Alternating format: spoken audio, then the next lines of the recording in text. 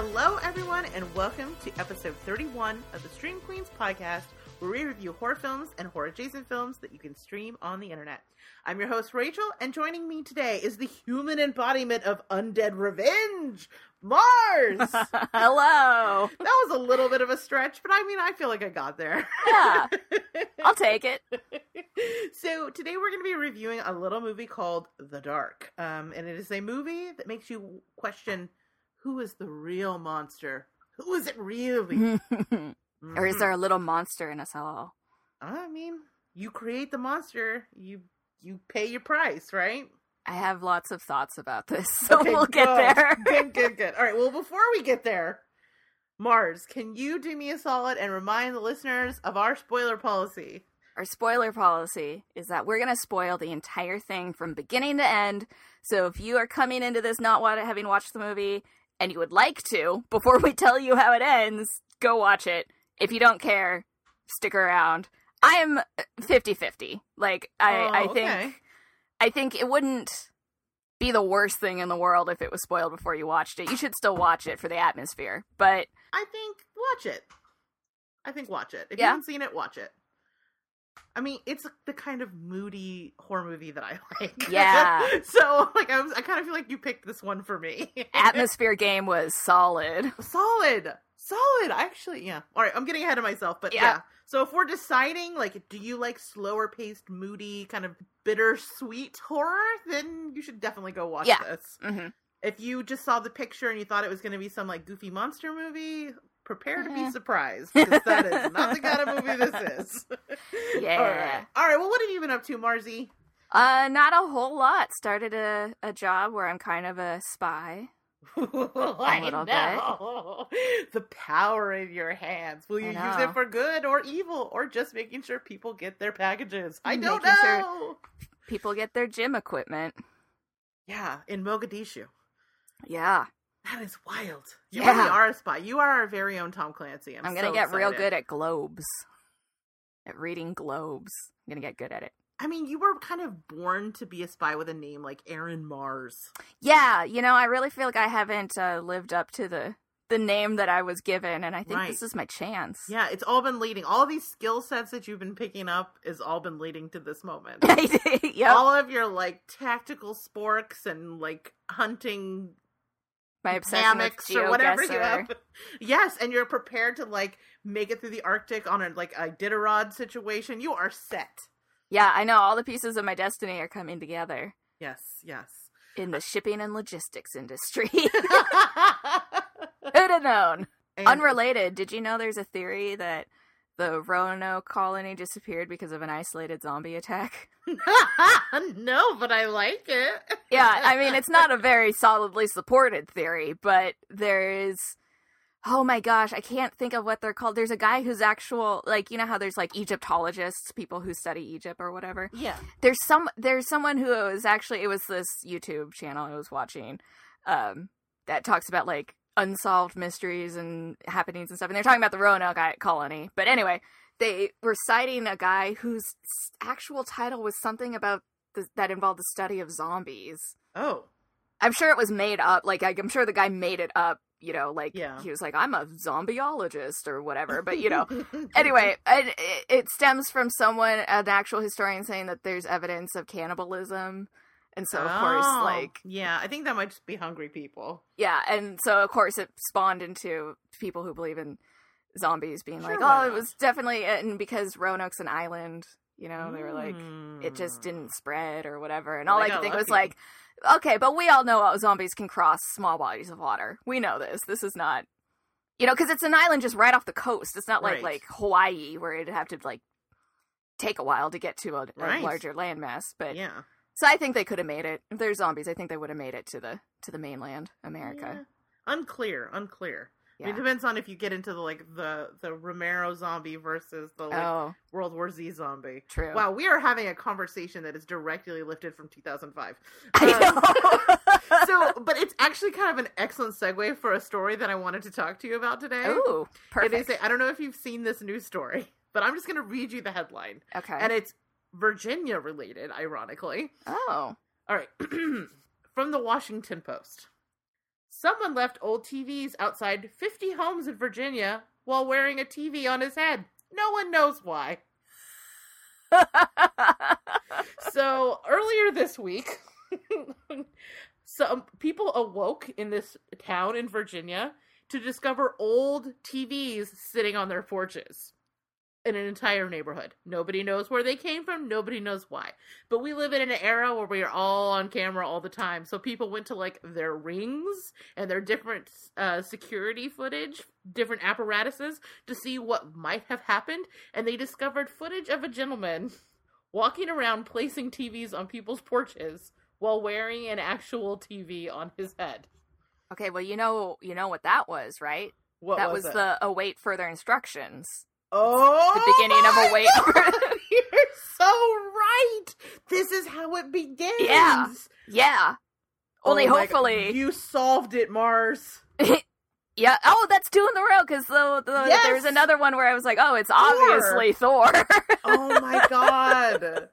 Holy shit, you're right. No one bring that TV into your house. I know. That's how await further instructions started, is that whole neighborhood was like, huh, someone's leaving free TVs. It must be the government. I'll just take this inside and watch it. And then, Thanksgiving or Christmas or whatever the holiday was happens, and everybody is licorice monsters. Oh, no. Okay, well, I sent you a link to the story, and I will put it in the show notes for other people. You can see there's a video, but you can also just look at the still and see some of the footage of creepy. The head guy. Right? Oh, dude is creepy.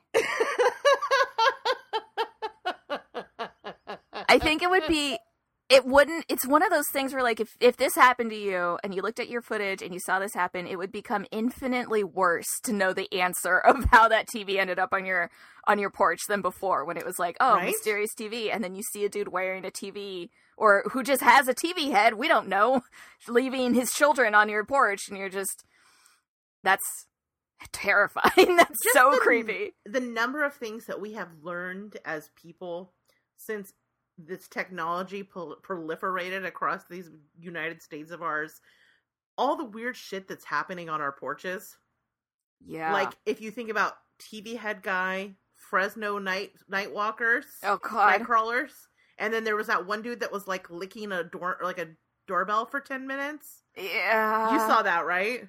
No, I actually didn't see that one. Oh, dude. Like, these Ring photos of just like all the weird things people find. Oh my god, there's more than one doorbell licker. No! Ew. What I think is really, really great about it is that that people didn't just recently become this weird. Right. Like, people have been this weird since the dawn of man. It's just, we're just now seeing it. So now we know. I just love to imagine, like, weird-ass pilgrims, like... just, like knights in shining armor who are just, like, licking people's doorknobs. Because they didn't have doorbells. I just love to imagine, like, people who are, like those monks that would draw cats licking their own buttholes and Bibles and stuff, God. So, speaking of weirdos, I don't know, that's one of my worst segues ever. You picked this movie for this episode, The Dark. Tell me how and why this came to be your pick. I picked it because I think it was just, it sounded interesting. I think because the description said something about a girl who haunts the woods where she was murdered, and something about it not explicitly saying, like, a zombie girl, and yet saying a girl who haunts, I don't know, there was enough there that I was interested. The cover is interesting, and then when I found out you hadn't seen it, I of course have to, capitalize on that when I finally find something that you haven't seen. So, and we've been on a streak lately, watching stuff you haven't seen. I know, it's been kind of fun. It's like forcing me to break out and watch different things. You know what I mean? Like, I don't know that I ever would have watched this movie because the art for this does not look like something I would be into. But I'm also like, I mean, not that I'm not into it, but it's not something that I would be drawn to, I guess is a better way of putting it. So, like, which is kind of the whole point of this podcast, is to get people, and ourselves to watch things that maybe we wouldn't normally have watched on our own. Yeah, definitely. I'm going to open my second Truly, so hold for can sound. Okay. All right, can sound completed. So a little bit about this movie. It is from 2018. It is directed by first-time feature film director Justin P. Lang. I noticed that. I actually did a little bit of research. I don't normally do any research at all. I was on another podcast where they do like a whole production section, and I was like, God, I should do more of that. I mean, at least you do any. I usually just show up and I'm like, I watched it and I'm here now. But yeah, so you did research. I was quite surprised by that information. I was too when I found out that, because I looked at his IMDb and there's just like, little things, short films, commercials, stuff like that. And it was such a good, I mean, I have some things about this movie that are not my favorite, but overall, for it being a first feature film, holy cow. Yeah, like not the box. The box had lots of style. We had other issues with it. But the previous two movies that we reviewed, one of the criticisms we had about this movie was that it didn't seem to have any sort of, like, directorial voice to it. Like, there was no visual voice. And I actually thought this one was very different in that regard. Yeah. Which is always something cool to see with the first time, like, I mean, he did shorts before, but, like, first feature director, to see that he already has somewhat of a voice is always pretty impressive. And the performances that he's able to get out of kid actors. I know. But we're getting ahead of ourselves. Yeah, I'm sorry. Yeah. So, tell me about this movie. Are we going into synopsis? Yeah, I mean, I was purposely vague because you said you had done research and I didn't want to just skip over any research you wanted to put in. I mean, I did like 5 cursory moments of research. It's just that it was more than what I normally do. Okay, fair enough. But then let's get into the synopsis. Normally, the most research I do is being like, did you know the Netflix tag on this was Horror Beach Party? That's usually it. So I did 5 more minutes than normal. Nice. This is like, when you do group projects and you're like, well, Rachel will do all the work. I'll just show up to the presentation. That's a sentence, like. Except for the part I want to do least is the actual presenting. So that is a perfect couple dynamic for me. Because I don't want to do the research. So. Oh my God. We're meant to be. I know. Yin and yang podcasters, if ever there was one. All right, cool. So tell me about this here movie.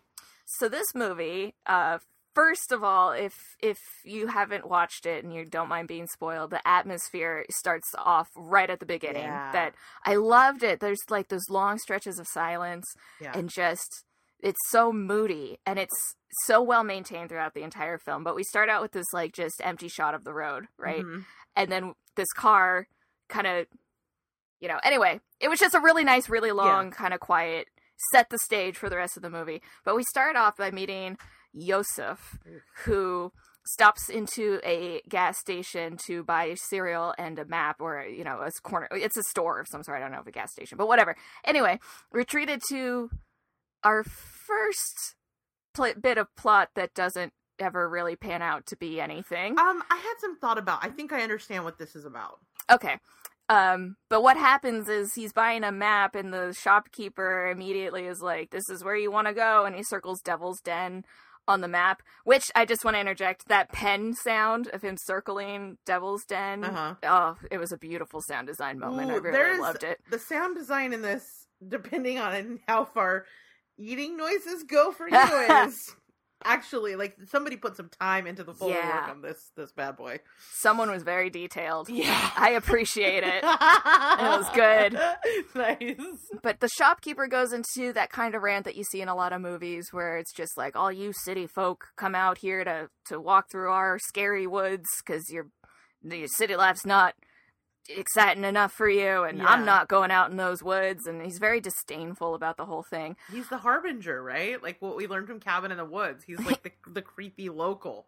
Yeah, except for he doesn't last much longer, because then the TV shows a news report where that identifies Yosef as this man who's wanted by the police and he's armed and dangerous, and so Yosef shoots the shopkeeper and leaves and forgets the map. Drives away. I love this opening scene. Sorry, I don't mean to already cut in, but I love this opening scene because you don't know what the guy is running from. Yeah. And it's unclear if he is a victim, or he's trying to escape, if he's committed a crime and is on the run. Like, it's very mysterious. And it sets you up to thinking it's one type of thing with, like I said, like the harbinger.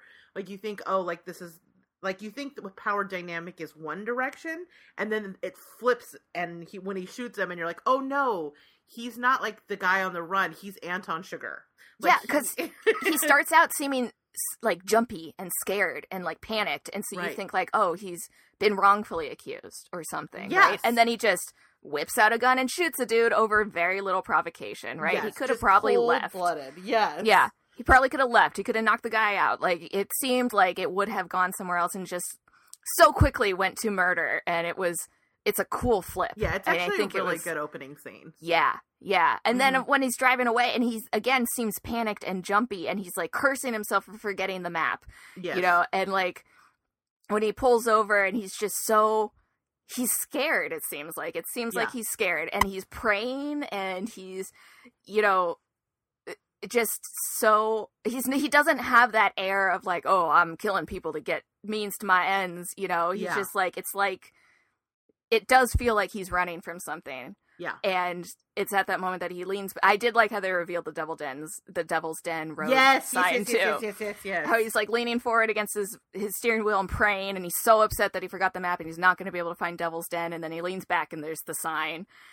And I thought that was there were a couple of really cool reveal moments in this movie, and that was the first one, and I did like that. It was pretty cool. Yes. So he takes the road to Devil's Den and gets a flat tire, and he pulls a caltrop out of his tire, so it's not like, oh, bit of garbage, or like particularly large rock or something. Like, this is something that was manufactured and placed here for a reason. Ominous. Yeah. Yeah. Takes it out, continues driving, comes across like an abandoned house, right? So he gets out, goes in to inspect this house, and finds a room that's certainly not abandoned. It's definitely lived in, and it's got, you know, scary drawings on the wall and stuff like that.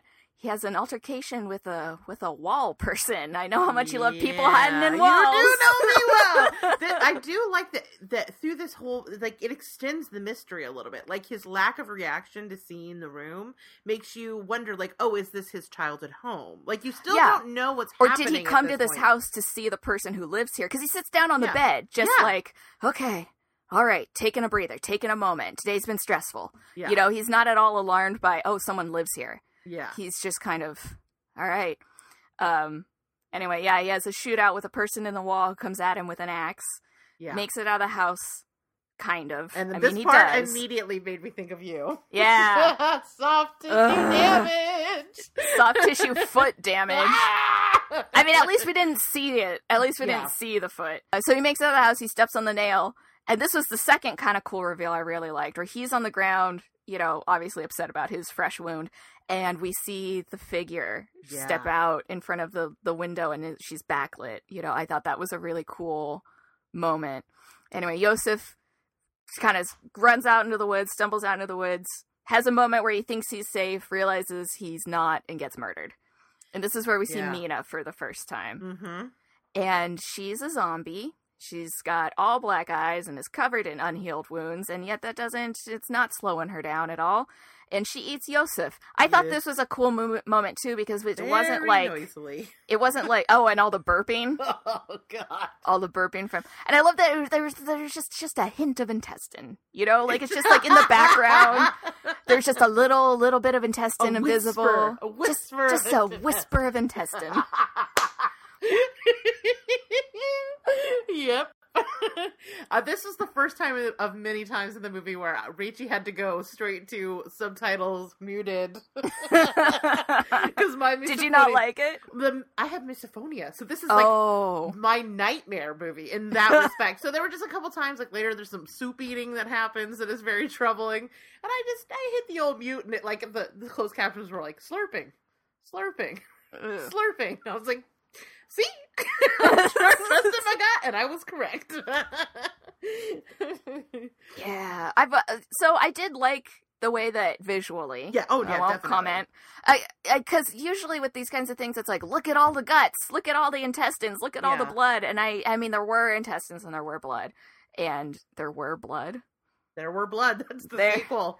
There were be bloods. Yeah. That's the, you know how they make those like off Like, you know how there was, like, the B movie, and then they made, like, the Plan Mockbuster? B? Yes, Yeah, yes, that's like the Mockbuster of There Will Be Blood. It's There Were Be Bloods. Amazing. I'm only at the very beginning of my second Truly. I shouldn't be saying things like I'm only There Were halfway Be through Blood. my cider. What's going on? This is going to be Friday. a fun one. Yeah. Yeah. Anyway, so she eats him and goes back to the car, and she's kind of rifling through, and she tries a handful of cereal, which, you know, true to zombie form, she can't eat, and she spits it out. And that's when we meet Alex, who That's quite a pops reveal up. as well. Yeah. Because at this point, we have no idea that kid is in the backseat. Right. I mean, like, we know there's going to be a boy. We know she's going to find a boy because of the description on Amazon of the movie. But where is boy up until this point? And then he kind of sits up and is just like, Yosef? You know, and the girl, Mina, jumps out of the car, rushes into the back, and starts trying to unbury him from the sleeping bag. Yeah. And that's also where we learn that Alex has Stockholm Syndrome, because he starts saying things like, I'm sorry, I love you. I promise I stayed in the blanket. I promise I was quiet, you know. And we see, this is when we also find out that Alex has no eyeballs, and they've been burned out, which has made me realize that in the beginning, in the scene where Yosef's in the store and he puts his hand on the map, that there was a scar on the back of his hand that looks like Alex's eyes. I was wondering, because like I actually rewound it and I couldn't figure out what the deal was. Yeah. I was counting his fingers. Like... I did it too. And I was looking, I was like, the thing is knowing now, seeing the scars on Alex's eyes, I can now see the scar on Yosef's hand. But the first time after, you know, having not seen Alex's eyes, it really just looked like elderly person hand skin, you know. It didn't. So it did look like maybe there's a little bit something extra there, but it didn't look like, you know, it didn't stick out enough to be like, oh, he's got a scar. It was another one of those situations where you and I are like trying to figure out why it has this like music cue. Yeah. This is a running situation for us, isn't it? Yeah. Well, I mean, I think this is the first time where both of us were stumped by it. Normally, at least one of us can be like, yeah, but I figured out that it's this. And this time we're both like, I'm pretty certain that it was supposed to be a scar. Yeah. It would make sense. I'm going to go with it. I accept. Yeah, it's fine. So, he has no eyes. And he's talking to Mina as if she's Yosef because he hasn't figured it out yet. And then he tries to touch her face, and she makes a sound. Excuse me, more chest ghosts. Whew. Demons be out. So he finds out that it's not Yosef, it's Mina. Right. And they have a moment, and he pees himself. Yeah. And Mina... You know, this is kind of one of those first moments where we see her do something that's human. Up until then, it's just been hiding and growling and eating people and climbing trees way too fast. Yes. And she goes into the house. She takes Alex's pants, goes in the house, leaves them in the tub, brings him new pants. Or no, she doesn't take the pants. Anyway, whatever. She brings him new pants. Yeah. The point is she's like we know that she's not just like some mindless eating machine. Like she has someone that is capable of compassion. Like it wasn't just that she understood the situation, but she actually exhibited compassion. Yeah. Yeah. And, you know, so he's saying he asks her to turn around while he changes or whatever. And, this is when we get her first flashback into her background. And we see her as a not zombie girl listening to a song that I'm assuming this is the song that Alex keeps humming throughout the movie. I wondered. You can't really tell. Yeah, it doesn't really sound like it. I think that's what it is, because she has a few moments where she's like, how does he know that song? Like, how is, you know, or it's just based on the look on her face. I don't know. This is me. This was one of those things where I couldn't tell if I was putting too much into a moment or not, or if it was not. Or if it was supposed to be a moment and it just wasn't. If it was just like hearing music when she hadn't heard in a long time kind of thing. It could, I mean, I think you could really choose your own adventure on that one. I don't think. Yeah. It's not super significant, I don't think. I mean, I think the message of being this kid's humming and she's intrigued by it is there. But as far as whether or not it's the song that she was listening to. But she's, you know, an amazing artist. She's listening to the song. She hears a thump, so she takes her headphones off and goes downstairs and finds her mom, who's drunk with her boyfriend.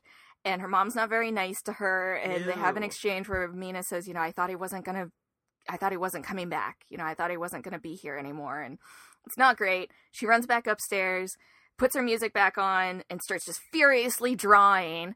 And this was the first mislead for me. Yeah. And not, I think, an intentional I mean, maybe it was, but I don't really know what the point would be if it was intentional.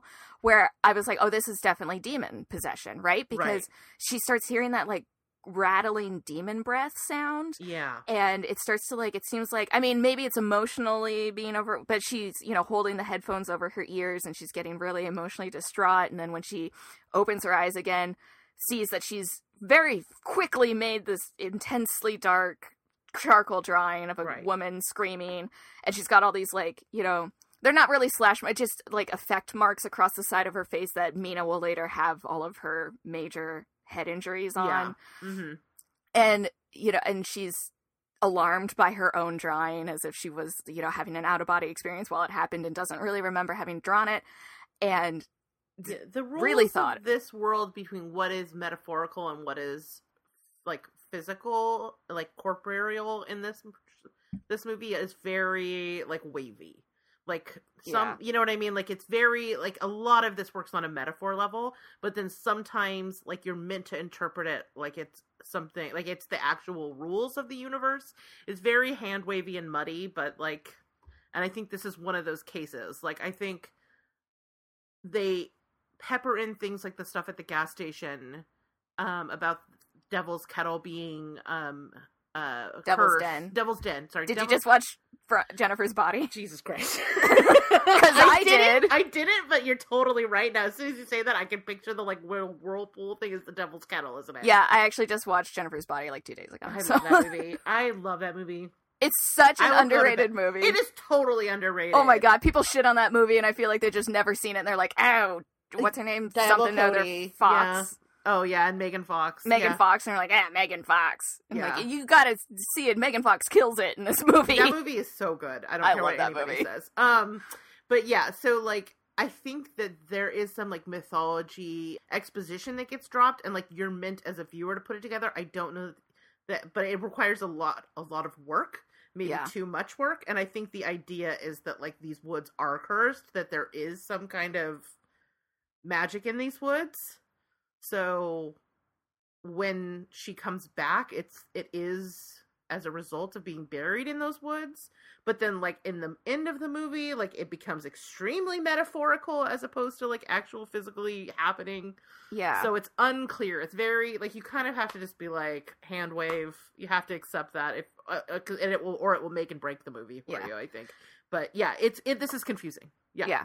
I think I should state now that I actually really enjoyed this movie. I'm gonna say some things that make it sound like I'm shitting on it, but and it's just because I do have some issues, but I did actually really enjoy it. There are criticisms of this movie. Yeah. But I'm with you. Like, there are definitely some things about this movie that I'm like, no, that didn't work. But overall, I liked it. So, yeah. Anywho, so we got this moment where we think it's going to be a demon. Maybe somehow that makes her be a zombie later. But we go back to present time where a very Barney-esque cop has stumbled across them. Oh, bless his heart. I know. And he's gotten flat tires also from the caltrops. Or I guess we're assuming, I don't know. He has a flat tire. And this was also confusing because he's on the little radio with the woman. And later he refers to her as his partner, except for the thing is it's like usually when cops have partners, they don't separate, you know, like that's the point of partners is that they are in the patrol car together, right? Yeah. Like, Anyway, it's a minor detail. Doesn't really matter at all. Doesn't really, but he's on, you know, the radio and he says, oh, I got a flat tire. And she's like, oh, I'll just come pick you up. Where are you? And he says he's in Devil's Den, and then there's silence. Yeah. And then he checks back and she's like, I'll send someone, you know, like all of a sudden knowing where he is. She's like, yeah, I'll get someone else out there. Anyway, he sees Yosef's car. He double checks on what kind of car he's looking for. He finds Alex, and Alex is just saying he went in the house. And so the cop goes into the house thinking that Yosef is in there, and he's gun drawn, and he's calling him out. He opens the closet and finds Mina, who proceeds to rip his eyeballs out. Yeah. And the cop gets on the radio and he says, it's not human. And then she slits his throat. Yeah. And then finds out somehow in the scuffle, her teddy bear's head got ripped off. Yep. And she's pissed. She is mad. So she runs out to look for Alex, because now she's having, and again, it wasn't like fully explained, but I think the feeling we're supposed to get is now she's mad at Alex for having turned her solitary life that was consistent and she was in control, and he's the element that is now causing people to come into her space and ruin her things. and she's gonna kill him. Yeah. He's wandered off into the woods, and she finds him. They have a moment where he's screaming about Yosef and how Yosef's gonna come for him and everything, and she almost kills him with an axe, but decides not to, and instead she takes him to her cave, right? This is where they go next? Yeah. I want to say one thing before we go too far. I love the scene where she's, like, in the closet. Like, that, there is so much tension in that scene where she's looking out the slats of the closet, and he's wandering around. And the fact is he is kind of a Barney Fife type of, like, harmless country kind of cop. And so the tension is kind of like, is she going to kill this guy? Like, he's done nothing to necessarily warrant it. And he's so friendly when he sees her. You know, he opens the closet and he's like, oh, hey. Yeah. Are you okay? I'm here to help you. Yeah, definitely. And so, I mean, I the other thing we didn't talk about, actually, I'm so sorry. I got to go back. No, it's fine. The part at the very beginning when Yosef gets to the house and, like, she attacks him through the wall and then she's chasing him through the house. I actually thought that scene was legitimately creepy. Yeah. Like, it was legitimate. I was like, oh, is this going to be a scary movie? Because this is really scary. When she, like, hits him with the axe through the wall, or almost hits him through the wall, is legitimately tense. No, the moment where the axe is through the wall, he's fired the gun, and it's still, and then it starts wiggling in the wall, because she's getting out. Oh, yeah, that was a creepy moment. That was for sure a creepy moment. Yes. But, so this is kind of the last hurrah of, like, this is like a straight up horror movie, is this scene where she's in the closet and he's, like, outside, and you're, like, feeling genuinely tense about how this situation is going to resolve. And I also just thought, like, the shot itself was really great, where you can see him walking around back and forth between the slats, and yeah. All right, sorry, I just wanted to double back before I forgot to say those things about the scenes. I know that Mina is one of our main characters, but having that shot from her perspective, from the monster in the closet's perspective, I thought was really cool, you know? Good point. Yes, she is the monster in the closet. Yeah, and she's hiding. And yes, she does kill him when he opens the closet, but it's like, it goes back to my theory, if you don't acknowledge the monsters, they will stay in the closet. You're totally right. He would have survived if he had just bounced. If he had just been he could have even taken the kid and bounced, and it would have been fine. Mina would have been happy. Yeah. Monster would not have attacked. She would have been like, oh, that was almost a shitty day.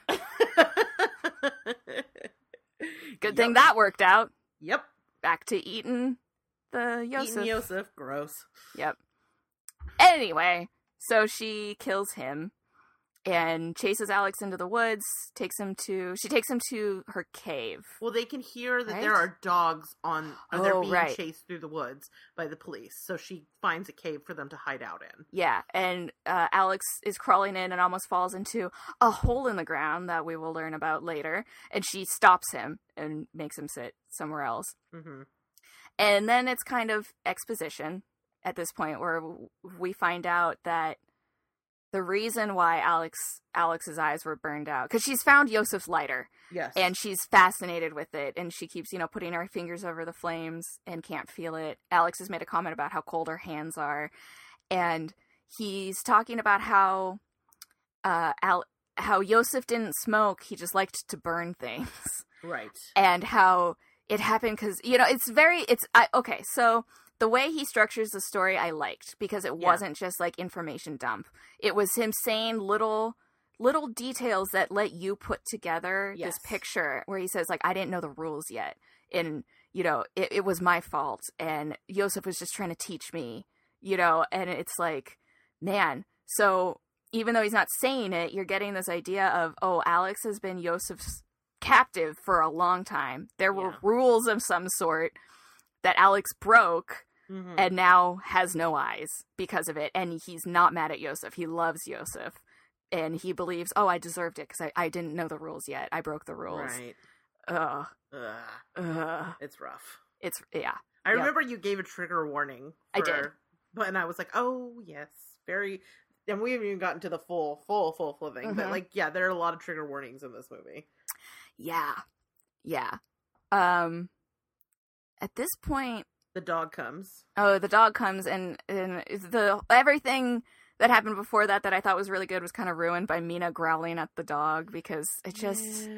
it's a little awkward. Yeah, it just doesn't...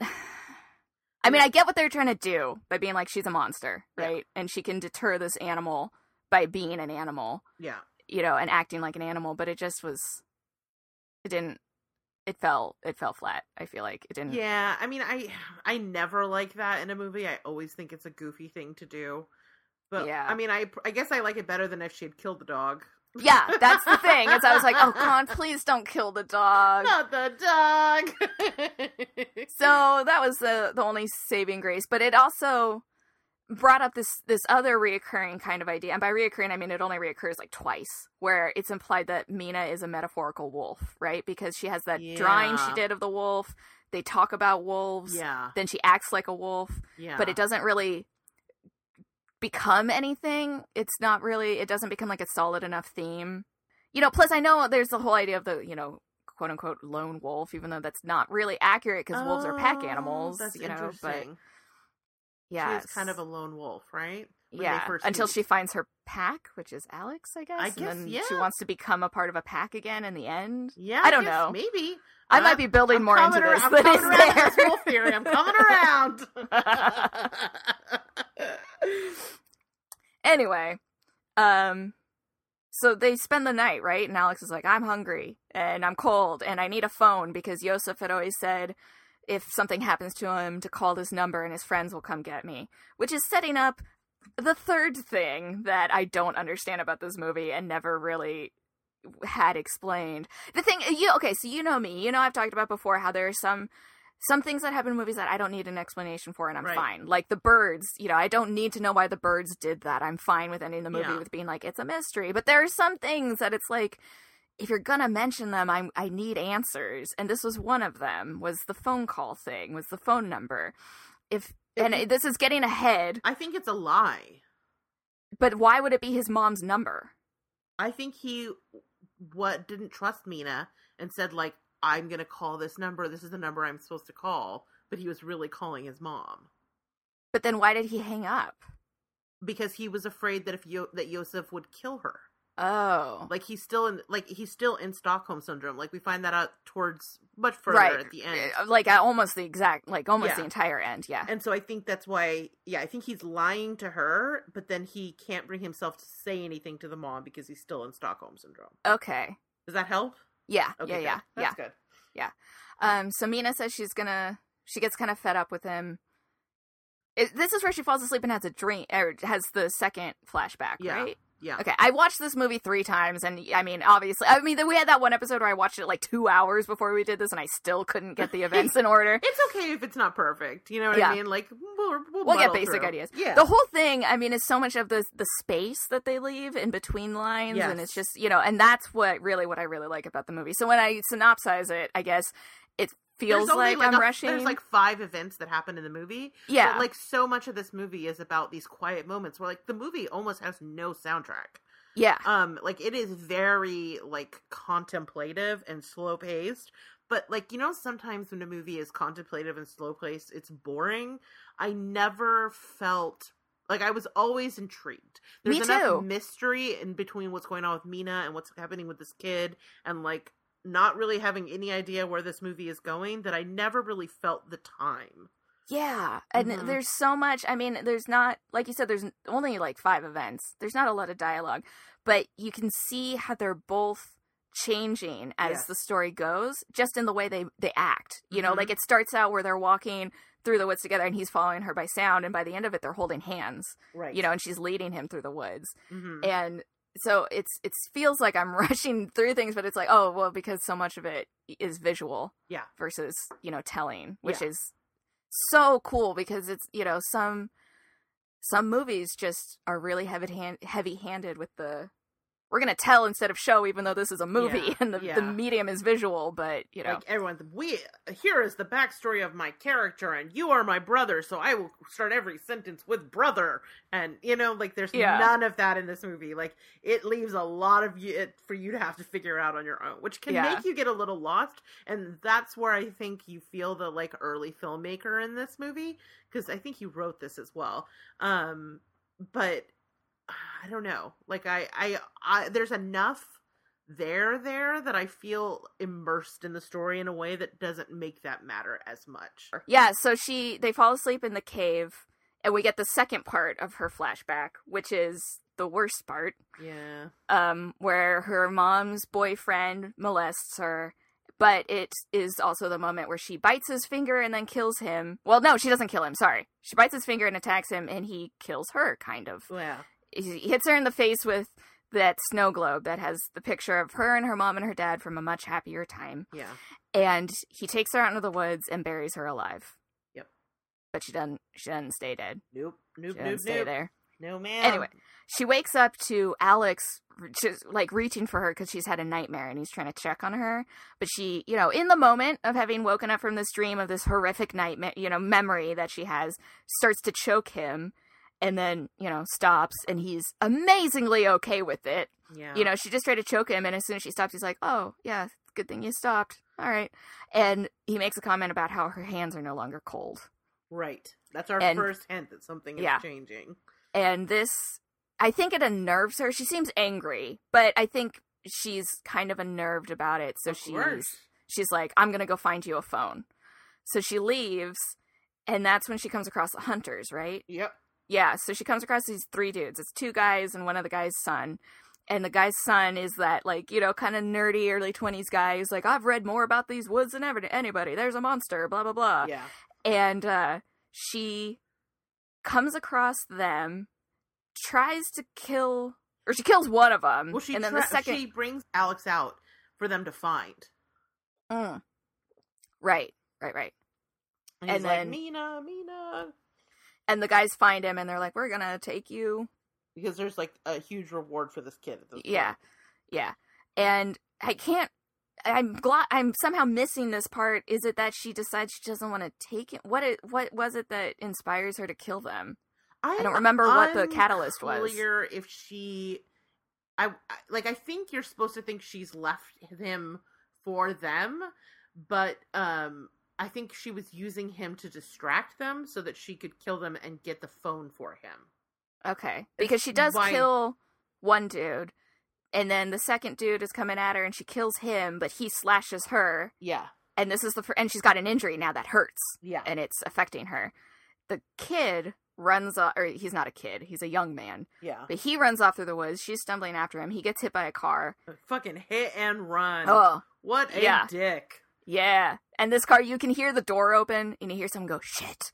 And then the car drives away. Yeah. And she walks up. In this moment, I know it wasn't supposed to be funny, but just kind of the way she, kind of walks up slowly and very gently takes the phone out of his pocket and then just, walks away while he's alive. That scene is pretty brutal, where he's just, doing the... hit and run noises. Yep. She gets the phone, brings it back to Alex. He has her dial the number, and a woman answers. And at this point, we don't know that it's his mom, but he seems shocked, I guess, or I don't know. He's having some feelings about it. Yeah. And then he tells her to hang it up, and he lies and says that there was no service, which is the part that we were talking about earlier, where I couldn't understand. This is why I said I was excited to talk to you about this, because I have questions, and I was hoping you would have answers, and you did. You came through for me. Yay! Because I just couldn't...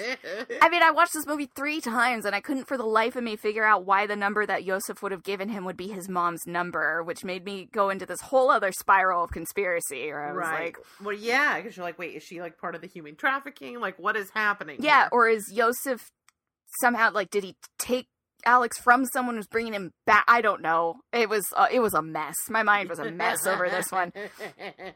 Anyway. No, I think it's just that thing where, abusers will say, if you tell, I will kill your family. Yeah.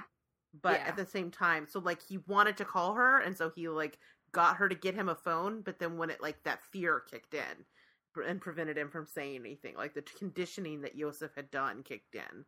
Yeah. Yeah.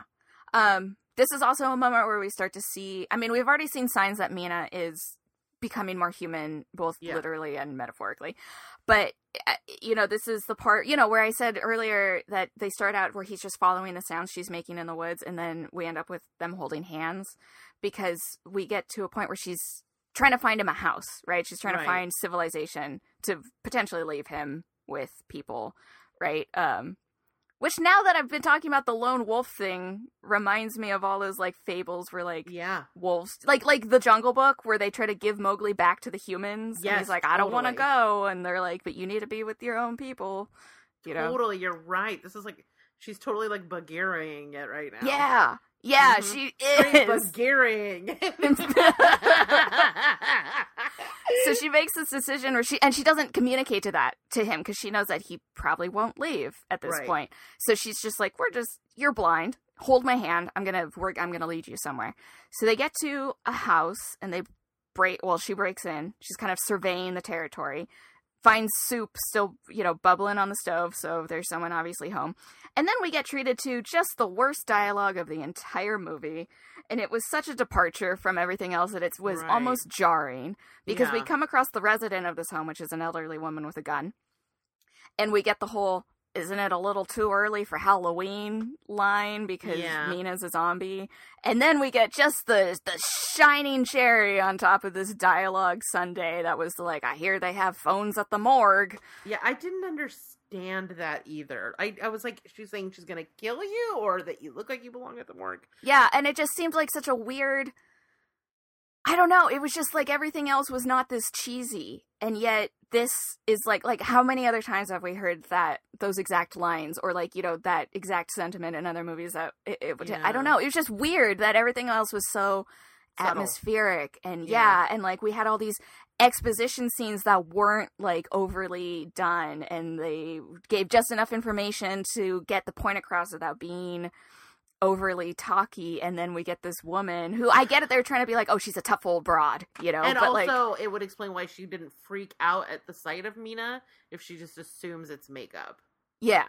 You know what I mean? Because if she thought it was a zombie, she would have just shot her. Yeah.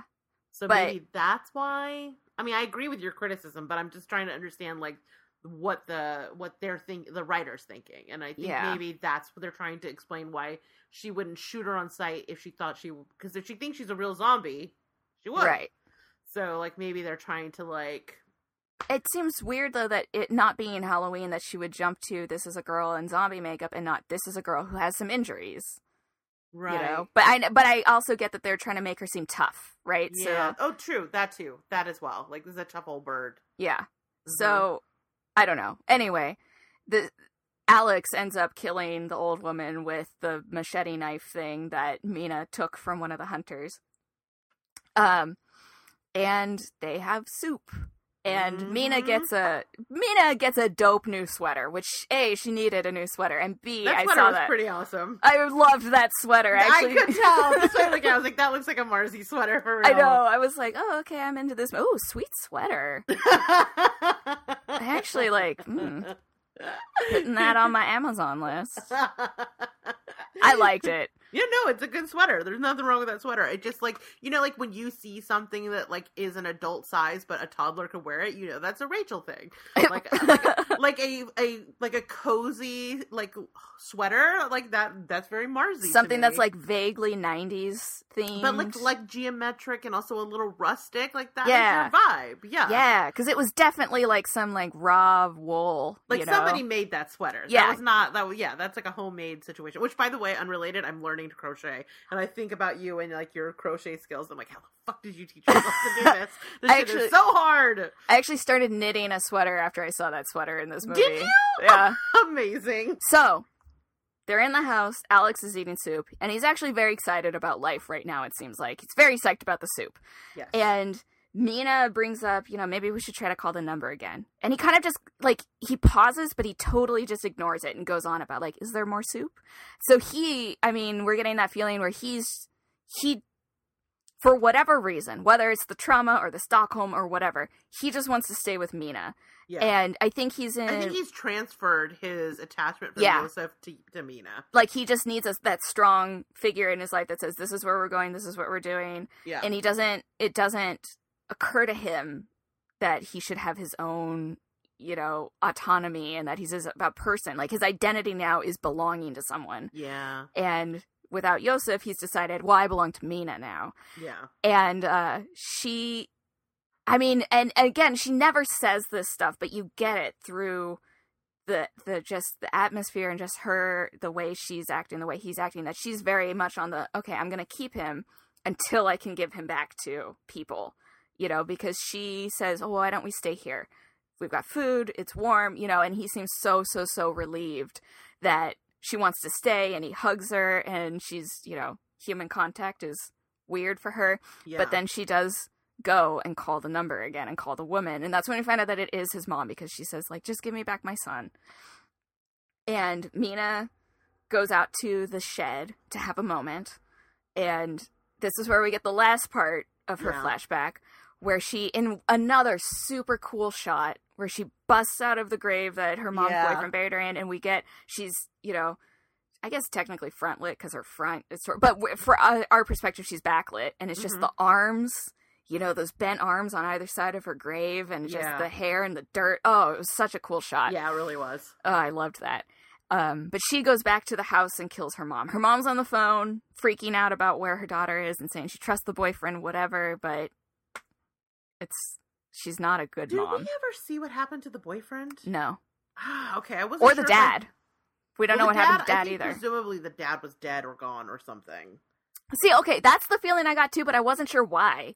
Because, I mean, other than the fact that if the mom was this awful and the dad was as good as we are feeling like he is, because, you know, she's drawn him, right? And, like, the mom is awful. We're seeing this picture of the three of them together where they're happy, and the mom does not look like a mess, so presumably it's the dad having left that has let the mom devolve into this kind of abusive role. Yeah. And so it gives the feeling that if Dad was alive, he would not have left Mina in this situation, I guess, was the only reason I thought that he was dead, but we don't really...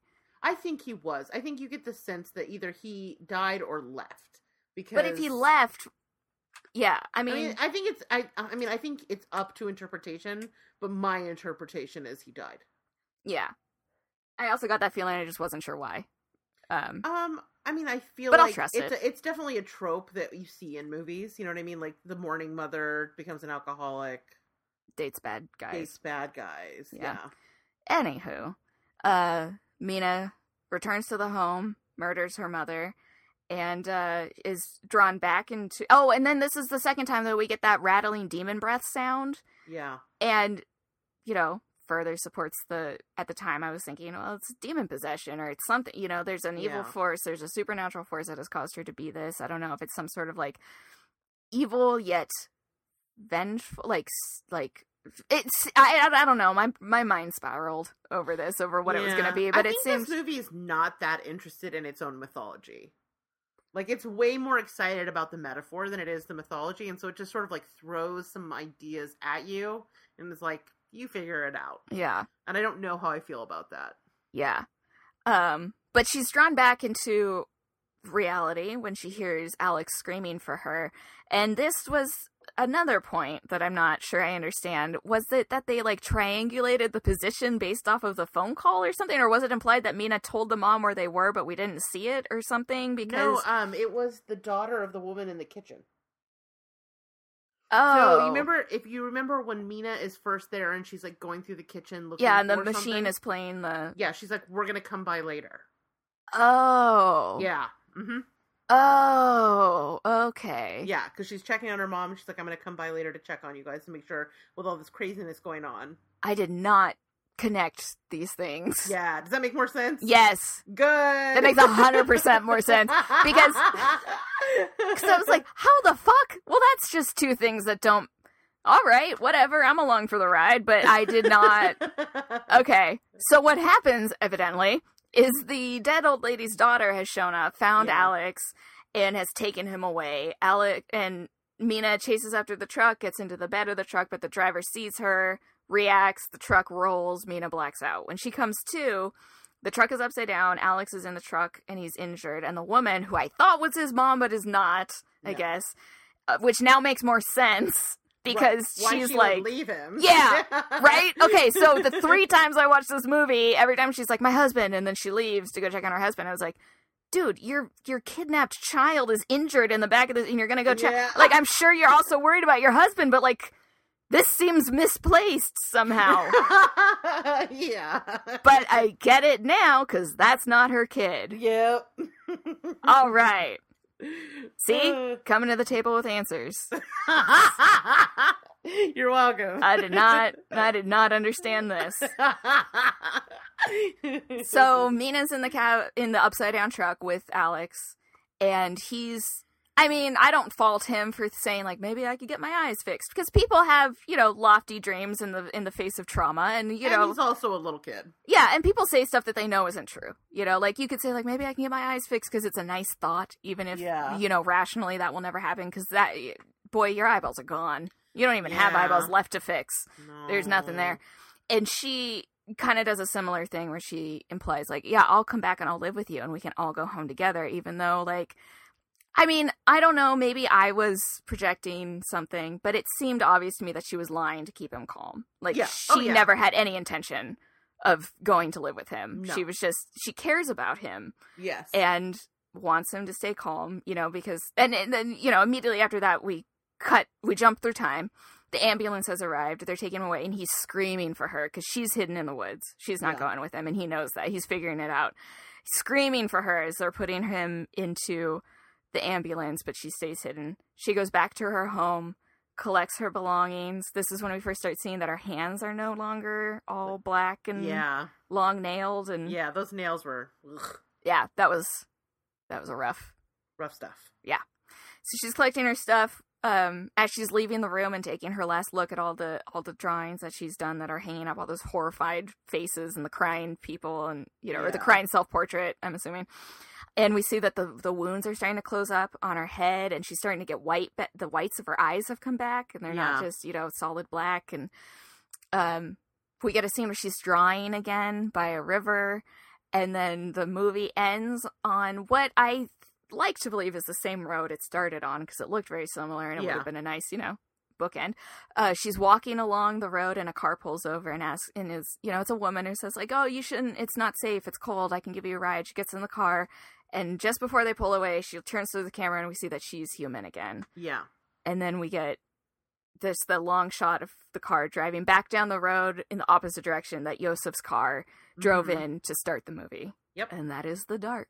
That is The Dark. I don't know why it's called The Dark. I don't either. Theories of why it's called The Dark? I don't know. I guess you could say metaphorically because they were in dark places emotionally, mentally, or maybe it was dark forces that shaped both of them into what they were. Yeah. Or, maybe she felt that she was left in the dark, like, because she was abandoned, presumably her father died, and then her mom abandoned her emotionally, and and then she was literally alone for like 10 plus years, because the young guy that gets hit by the car is like, oh, remember that girl who went missing when I was a kid? And he was in his 20s, so it was like at least 10 years, if not more. Yeah.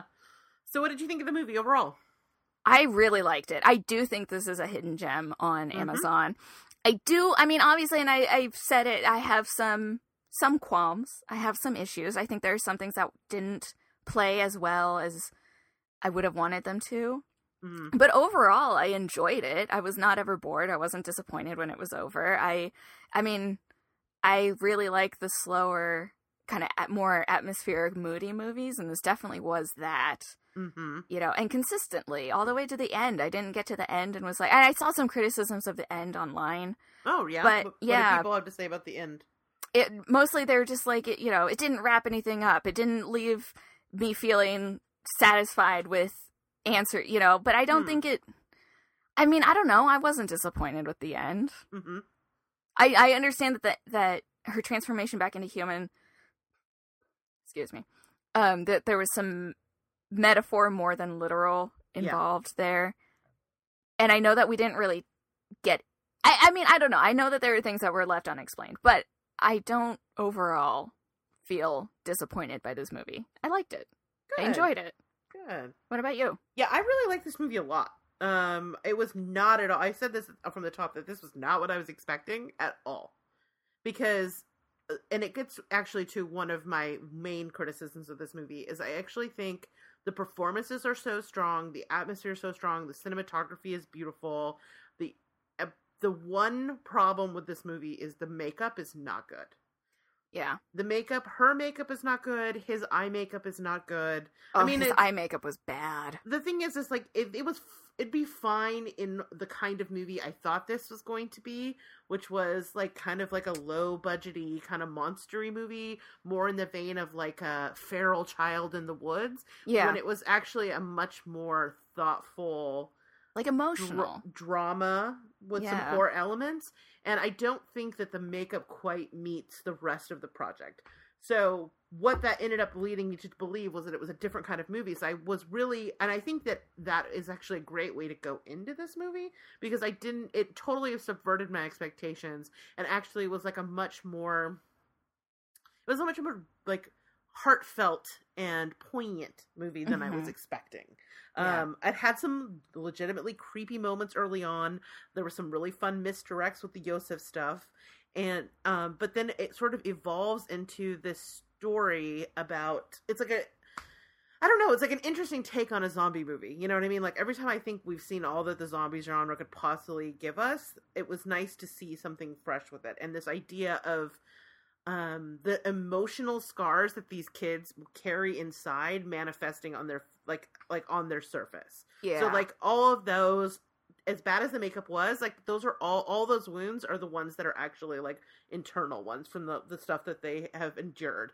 And I like the message of the movie that, like, no matter how wounded you are, like, you can actually, if you find someone to share, like, you can actually heal with another person. Like, if you reconnect with other people, there's an opportunity for healing. And the power of that kind of healing is, like, kind of a beautiful message for a movie that's about a cannibalistic child. Yeah, well, it's kind of like, no matter how dead you might think you are, you're not necessarily dead on the inside. Right. There's still hope. Yeah. And I really liked that, like, these two lonely, broken souls, like, hurt and victimized by adults, like, finding kindred spirits and strength in each other. That's a story that, like, I feel like I need to hear right now, because sometimes it feels like people are so fucking lost, like, you can't come back. Yeah. And so I liked that about it. I also just, it's the kind of movie that I'm happy to sort of, because of the setting and, like, sort of the moody color palette, like, it was hot, so I had all the lights off in the house. It was kind of dark in the house, and I was, like, folding laundry and watching this movie. And I just kind of, I was, like, really enjoyed giving myself over to it. Mm-hmm. This is one of my favorite movies I think that we have watched. Really? Yeah, I really liked it a lot. I was like, thumbs up, Marzi. You nailed it on this one. Like, I love a moody movie. I can't help myself. I'm glad, because I'd seen it before I suggested it, but I don't know. I don't know why it didn't occur to me to suggest it. I mean, I guess I'd only seen it maybe 2 or 3 movies that we'd done for this podcast before I suggested it. But still, that's, that's an amount of time. But I'm glad I went with it now. I'm glad that I tricked you into watching it. I think I was expecting it to be more like, there was another movie we watched that was called, like, The Dark or something. It was like a vampire movie. Oh, yeah. Do you remember that? I really liked that movie, Was that the Bog vampire movie? Yes. It had really, really cool, like, mythology. Yeah. That's what I remember about that. And I thought this was going to be more like that. So, yeah. Overall, I really liked this movie. I did forget to mention this, but I like the first time she speaks to him, how raspy her voice is, and that over time... Yeah. It's less raspy, and because I think it's supposed to imply, like, she hasn't spoken in a long time. Not in a long time. And then once she starts talking, you hear, and I don't know if that was purposeful or not, but if it was, that was a really good, a really good directorial call. Yeah. Because it says a lot about her story without without making her be like, oh, I've been alone for 15 years, you know, like, it was a cool little detail. This is why, like, I really like the movie. I'm thrilled you liked it too. Because, I liked it quite a bit. That makes me feel like I've got at least, out of the, what is this, 33? Is this episode 33? Good. What are you talking about? Well, I've got at least especially good. I've got at least 2. It was this one and They Look Like People. Oh, were the 2 that we were really into. That was so good. See, I mean, that's what I like. I sort of like melancholy horror a little bit. I mean, I also like fun stuff, but, like, I love it when I do love these sort of moody movies. I mean, I love The Witch, and I know there were people who, like, horror fans who weren't that impressed with it, But I love how slow and scary that movie is. I love slow and scary. Me too. The point is, I really like this movie. I probably should have stopped after one-sider because I'm like, yeet to dee. Speaking of... I like two-sider Rachel. I mean, she's not boring. She doesn't make a lot of sense, but she's having a good time. Yeah. Speaking of boozing it up, what if you were going to pair a beverage with The Dark would you pick? I mean, my heart wants to say moonshine. Right. Because it's a very woodland. It feels like something you could brew in the woods. Mm-hmm. I don't know. To be completely honest, I forgot to think about that. I forgot to remind you. Usually I'm so good about reminding you. We've been doing this for how many years? How many episodes? And I still forget every single time. But yeah, moonshine will work. I'll take moonshine. Or like maybe Kool-Aid with vodka. Whenever it's kids, I always want to just add alcohol to Kool-Aid. I don't know why. But these kids are too dark. I think. We should do a dry cider. Oh, you're right. Okay, I recommend... I don't know about Jamaica, though. That doesn't seem kids in the woody. No, but maybe just a regular a strawberry dry cider. Ooh, that sounds delicious. Strawberry's a kid's flavor. Yeah, I like it. Strawberry dry cider.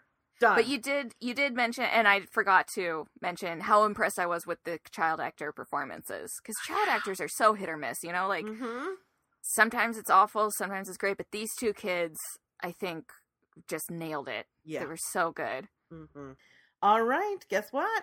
We got some listener mail this week. Yes, this listener mail went through the rings to get to us. Like, apparently, this comes from our buddy Ed. He has been trying to send us this email for like a few weeks. It was for our 7 in Heaven episode, but we figured it out. We made it across the internet divide, and it made it to my inbox. So I wanted to share it with you. Good. That's good. Yeah, right? Better late than never, right? I know. All right, so this comes from our buddy Ed. Okay. Greetings, my favorite stream queens. Aww. Happy New Year. Oh. Yikes. So this month we are looking at 7 in Heaven, a Mars Chosen film about a couple of teens who are transported to an alternate universe where everyone acts on his or her darkest thoughts. They have to figure out how to get back before the residents of the universe kill them. I guess that's a quick synopsis. What did I like about this film? The teens look like actual teens. You know what? Actually, I remember now. I read through this really quickly, and like it's funny. It's like he was on the podcast with us. A lot of his thoughts mirror exactly the stuff we talked about. Oh, nice. Because I was gonna say, like, I was also impressed with that movie that the teens actually looked like teens. Right? It's like one of the things I remember most about that movie. It's funny, like, as I was looking through this, I was like, oh yeah, I've already forgotten so much. No, it's terrible to say. Oh well. The teens look like actual teens, not disproportionately overly beautiful 30-somethings. This is not to say that they're not over their teen years. Travis Hope was 27 at the time of shooting. Haley Rom was 26, and Dylan Everett Kent was 23. Still, the overall effect of their young looks and the fact that they were even younger actors at the party makes it seem more believable that they are a group of high schoolers. I'm always taken out of horror films when the actors they're playing are way too young for their looks, or the cast is made up of the prettiest people that could be found. Yeah, that said, like whenever they have like the teen guys take off their shirts and it's like a perfectly ripped 6-pack, and it's like, come on, man. Right, like that. Like, I mean, I went to high school. Like, you don't even not like that. You don't even own the hormones to create those. You can't. Right? There's always one dude, though, that, like, somehow... He's also the dude with a mustache in 7th grade, but, like, who does manage to have the 6-pack abs, and he's, like, the anomaly. Right, yeah. Yeah. He's also the one who is, like, getting all the beer for the party. Right. That said, they did fall into the trope of the smart kid who's not popular having a stunningly beautiful girlfriend in Clark. Yeah, in Clark Bacco. Yeah, that's accurate. The fact that the film addresses the darker thoughts we have as teens but don't act on was good. While not all of us restrain ourselves from our dark thoughts during high school, some certainly act out, but most just want to suck it up and get past the fear of acting. I mean, who didn't want to suffocate their sister? Oh, Ed. I feel like I learned something about Ed today. I thought the Kent character was well-rounded, confident choice. Yes, there were assholes in high schools, but there are also kids that stand up to their peers. He was a good addition to the characters in the film. Now, I think this Kent, is the friend that we were like, oh my god, it's Corey Feldman. Yeah. Yeah. Writer-director Chris Eggman acted in Red Dwarf USA, the American movie based on the British television show. I did not know that existed, and I will now spend some time trying to find it. I'm a big Red Dwarf fan. All right, Ed, this is from me to you, a fellow Red Dwarf fan. Do not do this. Do not do this to yourself. It will only make you sad. Oh. Because it is rough stuff. I like this film. I like that this film was based off the incredible awkward game 7 Minutes in Heaven, which, according to Wikipedia, has been recorded as a game since 1953. Damn! I could see that, because it's like, sexuality was a little bit stricter then, so I could see them being like, but if we make a closet game out of it. Totally. You're so right. And they're like, well, it's just a game. It's definitely not just making out for no reason. Right. And you said you'd never played 7 Minutes in Heaven. No, my friends and I just kind of drove around old abandoned neighborhoods and dug holes and stuff. We didn't play games like that. We're gonna have to revisit this digging holes and things. I feel like this is a reoccurring thing. Yeah. You have an obsession with digging holes. Yeah, and I said we used to dig holes like it was me and my friends, but it was just me.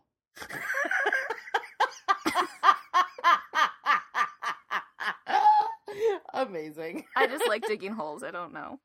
All right, you do you, boo. Do you.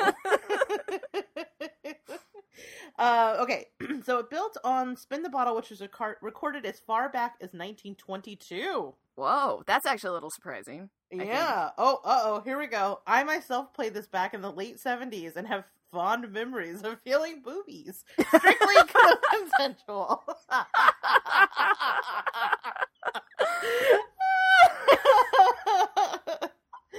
Oh my god. Okay, so what he did not like about the film. Stereotype bully character Derek. Ugh. I wish there was a way to avoid this, but it seems there isn't. You want an antagonist, and it is always the same thing in movies about teens. Not that bullies don't exist, but they are always so one-dimensional. At least at the start, you could argue that after Jude and June vanish, his character changes, but I think it could just be that his interactions are mainly with Kent, who is competent and confident, so Derek just seems as an equal. That's interesting. That's an interesting point. I mean, it's true. Like, yeah. He was, of the kids, he was the least compelling character. That's, also true. And that's always kind of, it is, he was weirdly cookie cutter in a movie that was so surrealistic. Yeah. Yeah. And full of, like, actually decent teen characters. Yeah. Exposition heavy Mr. Wallace. It was like they wrote the film without the character, and then someone read the script and was like, I don't understand what's going on. So they... So they went back and added him to explain the world. I don't get, though, what is his dark thought? Why is he helping? Is it because he's the guidance counselor? His nature, no matter how dark it gets, is to get Jude through high school alive. And he said that early in the film? ? Yeah, I don't know. He was the problem is, okay, I think I agree that the character makes no sense, but I like Gary Cole a lot, so, like, I always enjoy him on screen, but, like, as a character, I agree. Not the strongest. Yeah, the only way it can really, like, settle with me is if I just pretend like I believe he's just some sort of transdimensional being who has no purpose other than existing. Right? Yeah. I think I called him, like, the Dungeon Master when we watched it. Yeah. Yeah. Okay, Dark Thoughts and Urges as a universe they went into does not explain the basement theater scene. Is hurting people the only dark thoughts people have? Seems like it according to the film. That part does not really make a lot of sense to me. Can't your dark thought be kicking the little dog that's always barking at you? No. Or keying the car of the neighbor who parks in front of your house even though he knows you like to park there? Oh my god, it's like he's living my life. Like, literally the other day was like walking, someone had parked in my spot and I was like, I'm gonna fucking key that car. Then on top of that, why does it turn into a game of truth or death? Yeah, I agree. Like, that whole theater scene I didn't understand. Yeah. Like, it seemed like, I think we talked about it. I liked this particular point on the show, on the episode, about how it just seemed like something that someone fell in love with and then couldn't let go when it didn't work anymore. Yeah. You know, that's kind of how it felt. Yeah, that's fair. Overall thoughts? Okay, won't watch that again. Have a great month of Women in Horror. Yeah, buddy. That's right. Did you know that, Mars? It's Women in Horror Month? I did, only because you told me, though. Then he has a suggestion for us. How about hitting some of the movies that made the festival circuit last year? VFW, Bliss, The Color Out of Space, etc. The festival movies from last year are starting to show up on services in the beginning of the year. Peace, Eddie. P.S. I'd write to Mars too, but she does not have a public email as far as I know. No slight intended. I do not have a public email. No. I mean, we can get you one if you want one. They can reach me through you. Okay. Fair enough. If that changes, let me know. All right. So yeah, the great suggestion. They are starting to hit some of the services. Like I know Bliss is on Shudder, and I've seen Color Out of Space, which I really liked. And Mars, have you seen Color Out of Space yet? No, but you told me once that you thought I'd really like it. I think you would. It's fucking bonkers, man. It is nuts. But I think there's enough there that you'd be into. Plus, it's like Nick Cage, just Nick Caging the shit out of it. So sold, right? These may very well end up on our list.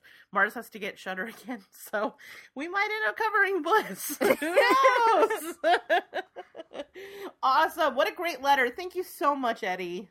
Yeah, thank you. Yes, definitely. And for those of you at home, if you're listening and you want to weigh in on the movie we watched this week, or suggestions for future movies, or whatever the case may be, you can always send us an email at rachel@zombiegirls.com. We'd love to hear from you. So I guess that just leaves us picking what we're going to watch for the next movie. I'm going to do another blind pick. Are you cool with that? So it could be a dumpster fire. It could be good. No, I like taking the chance. Okay. So I picked a little movie called Saint Agatha. Have you seen this? No. Okay, let me find the... Is it Netflix? It is Netflix, definitely. Okay, so this movie, according to the Netflix description, is an unwed and pregnant. A young woman flees her abusive home in 1950s Georgia and takes refuge at a mysterious convent with a terrible secret. Ooh. Okay. Spooky nun time! Are you into some spooky nuns? Yeah. I haven't seen The Nun. Me neither. Yeah. But I mean, nuns are creepy, right? I mean, they're also awesome. Like when you get like cool progressive nuns that are like nuns on a bus, they're awesome. But like nuns in a convent, like, scary stuff. Yeah. And it circles back to what we said earlier. No matter when you were born, people were weird. So it's like, I sometimes think about convents where I'm like, you know, how could you choose that kind of life? And I'm like, well, it was a bunch of ladies hanging out together. They probably had some weird pillow fight nights, you know, or like some weird, like, we're just going to play weird games. Because it was just like a religious sorority house, I feel. Yeah, I guess you're kind of right. I mean, I don't know. Some nuns were pretty sweet. I don't know. Yeah, I have an aunt that was a nun. Really? Yeah, she when she met my uncle Ron, she left the convent. Wow. Yeah. For love, she found my handsome ginger uncle and was like, peace, God. I'm on my third Truly. I feel like I'm not holding it together right now. Fine. I know. I just like sort of tangentially talked about like, oh, nuns probably had some wild times. Okay, let's wrap it up. All right, folks. Hope you enjoyed the show. Get ready for the next episode. Watch St. Agatha. Marzi, take us out. Thanks, as always, for coming back and for bearing with us, because we were both a little bit drinking during this one. Let's get naked! It's Friday. We're allowed. All bell peppers are the same pepper. No! Good night, folks! Bye, everybody.